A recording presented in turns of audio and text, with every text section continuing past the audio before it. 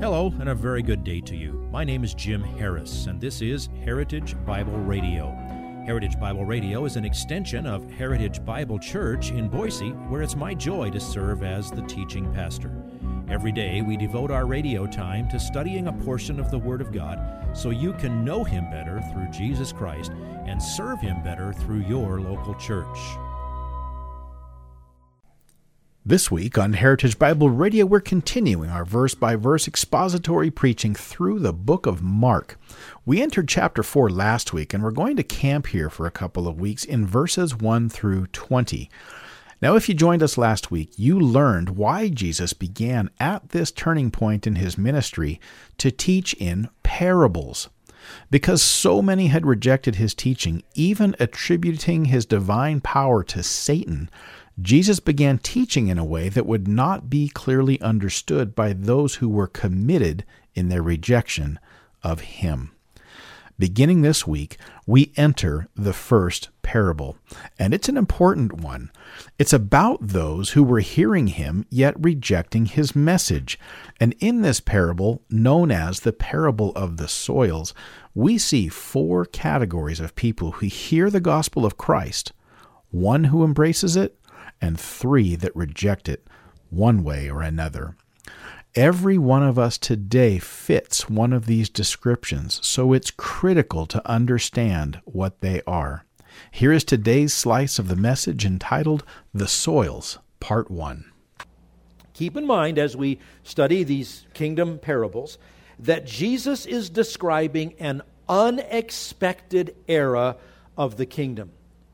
Most of the people thought the kingdom was coming right then. Even the true disciples thought, it's now, and they get to Jerusalem and, it didn't come.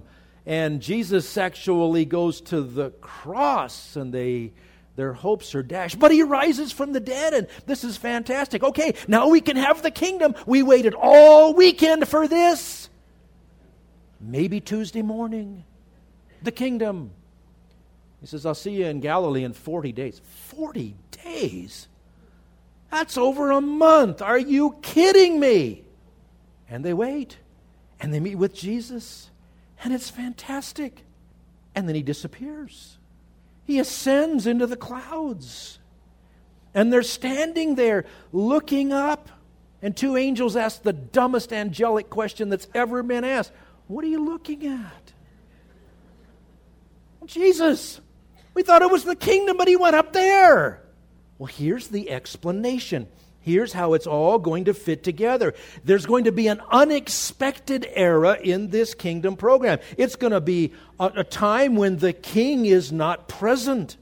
It'll be before he brings the kingdom literally to earth. Oh, we do look forward to a glorious second coming of Christ. And despite how it might look now, these parables are going to teach you that there will be, despite the absence of the king, an amazing, relentless growth of the population of the kingdom people of God, who are constantly in a stream of people being transformed from the kingdom of darkness, from the domain of darkness to the kingdom of his dear Son. So we're about to enter into the first in this flurry of parables from Jesus about how God is working now, building his church in this era.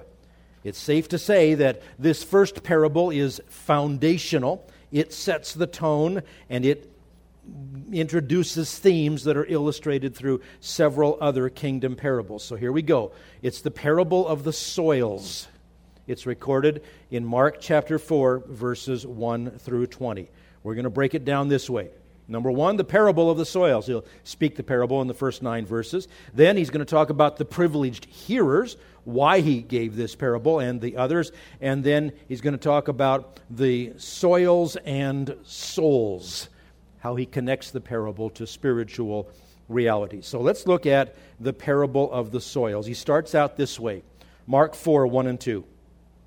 He began to teach again, in other words, he's done this before, by the sea, and such a very large crowd gathered to him that he got into a boat in the sea and sat down. And the whole crowd was by the sea on the land. And he was teaching them many things in parables and was saying to them in his teaching, and he's going to introduce the parable here now. Now, I want you to understand something. Well-intended Bible translators for nearly 600 years now have divided the Bible into chapters and verses. There was no such thing until about 600 years ago. I mean, if you meet Paul in heaven, unless he's been snooping down here and reading things or overhearing things that we've said, if you said, Paul, I was just so blessed with Romans 4. He's going to say, Romans 4? I only wrote one Romans. He never wrote a chapter. He never wrote a verse. He wrote a letter. Now, it's really convenient for us to break them down into chapters and to verses.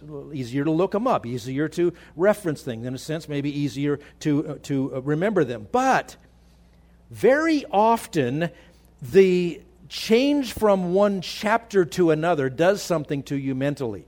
It makes you it makes you think that there's an implication. There's a new subject here, or there's a new day here. Well, we're on the same subject on the same day when you go from Mark chapter 3 into Mark chapter 4. This was apparently the same day of the Pharisees' disastrous announcement that we saw back in chapter 3, that everything he does by the power of Beelzebul, a name for Satan. So he's doing this again by the sea. We've already seen that. To help handle the crowds and to be able to be heard by as many as possible, Jesus would go to the dock somewhere on the Sea of Galilee. Capernaum was a fishing town. And he would sit in a boat a little ways away from the shore so he could kind of form an amphitheater and he could speak to the masses. And he was teaching them many things in parables. As I say, comparing the Gospels, we know that at least 7 that he spoke on that day are recorded in Matthew 13. There's one more here in Mark 4, so that's at least 8. And there may be any number more that aren't recorded, and we know that there were others on subsequent days in subsequent situations where he followed the very same format. The kingdom of heaven is like this. And then he tells a story to illustrate. So listen to the parable, which has to do with planting and growing crops, and it's certain that he was referring to wheat. He doesn't say wheat in this parable, but we are absolutely certain that's what it is. Mark chapter 4, verses 3 through 8. Listen to this. Behold, the sower went out to sow. As he was sowing, some seed fell beside the road, and the birds came and ate it up. Other seed fell on the rocky ground where it did not have much soil, and immediately it sprang up because it had no depth of soil. And after the sun had risen, it was scorched, and because it had no root, it withered away. Other seed fell among the thorns, and the thorns came up and choked it, and it yielded no crop. Other seeds fell into the good soil, and as they grew up and increased, they yielded a crop and produced 30, 60, and 100-fold. Like a great crop, a super great crop, and an unbelievable crop. Now, Jesus spoke this at a time of year when wheat could be harvested, and we know that there were wheat fields close by. If you will remember back to the run-in that is recorded in Mark, where Jesus was attacked by the Pharisees over his disciples picking grains of wheat and eating them on the Sabbath.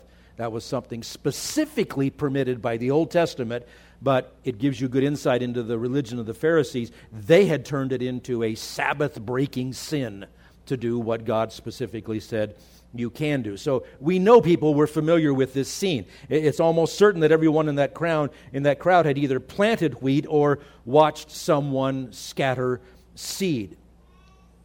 Now, the first part of this mentions the sower. The sower is not the focus of this parable. The sower is anyone who sows seed, and we're going to see later that the seed is the word.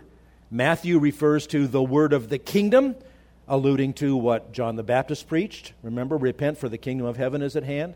And then what Jesus preached, repent for the kingdom of heaven is at hand. Matthew emphasizes that with the word kingdom because he's writing for the Jews. Mark just calls it the word. Luke calls it the word of God. You put it together and it's pretty clear he's talking about anybody who preaches what God says. Spreading the word, and especially spreading the gospel, the good news, the message that Christ died for our sins according to the Scriptures. That's the central theme of the Bible. But the sower is not the focal point.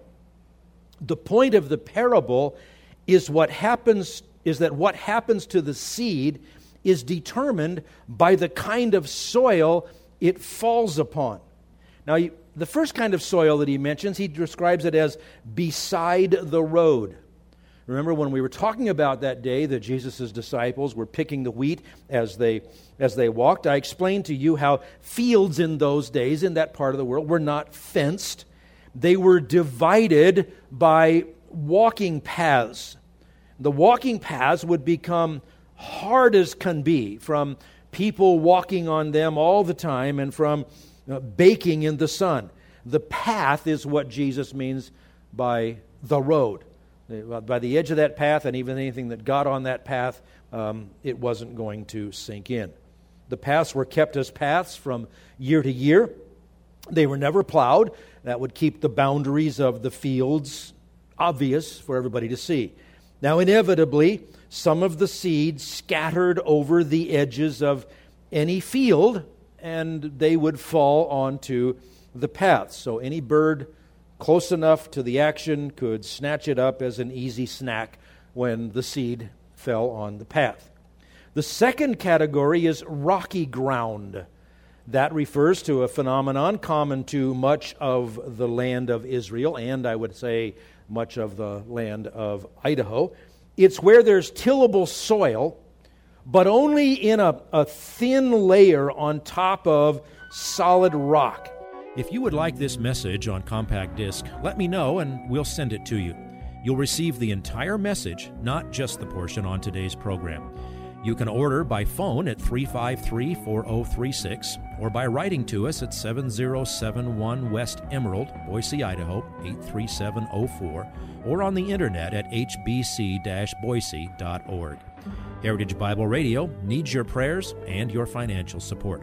Once again, you can reach us online at hbc-boise.org or by telephone at 353-4036 or by writing to us at 7071 West Emerald, Boise, Idaho, 83704. And if you need a church home here in the Treasure Valley, I hope you'll visit us any Sunday at 7071 West Emerald. For Heritage Bible Radio, I'm Jim Harris. See you next time. Bye-bye.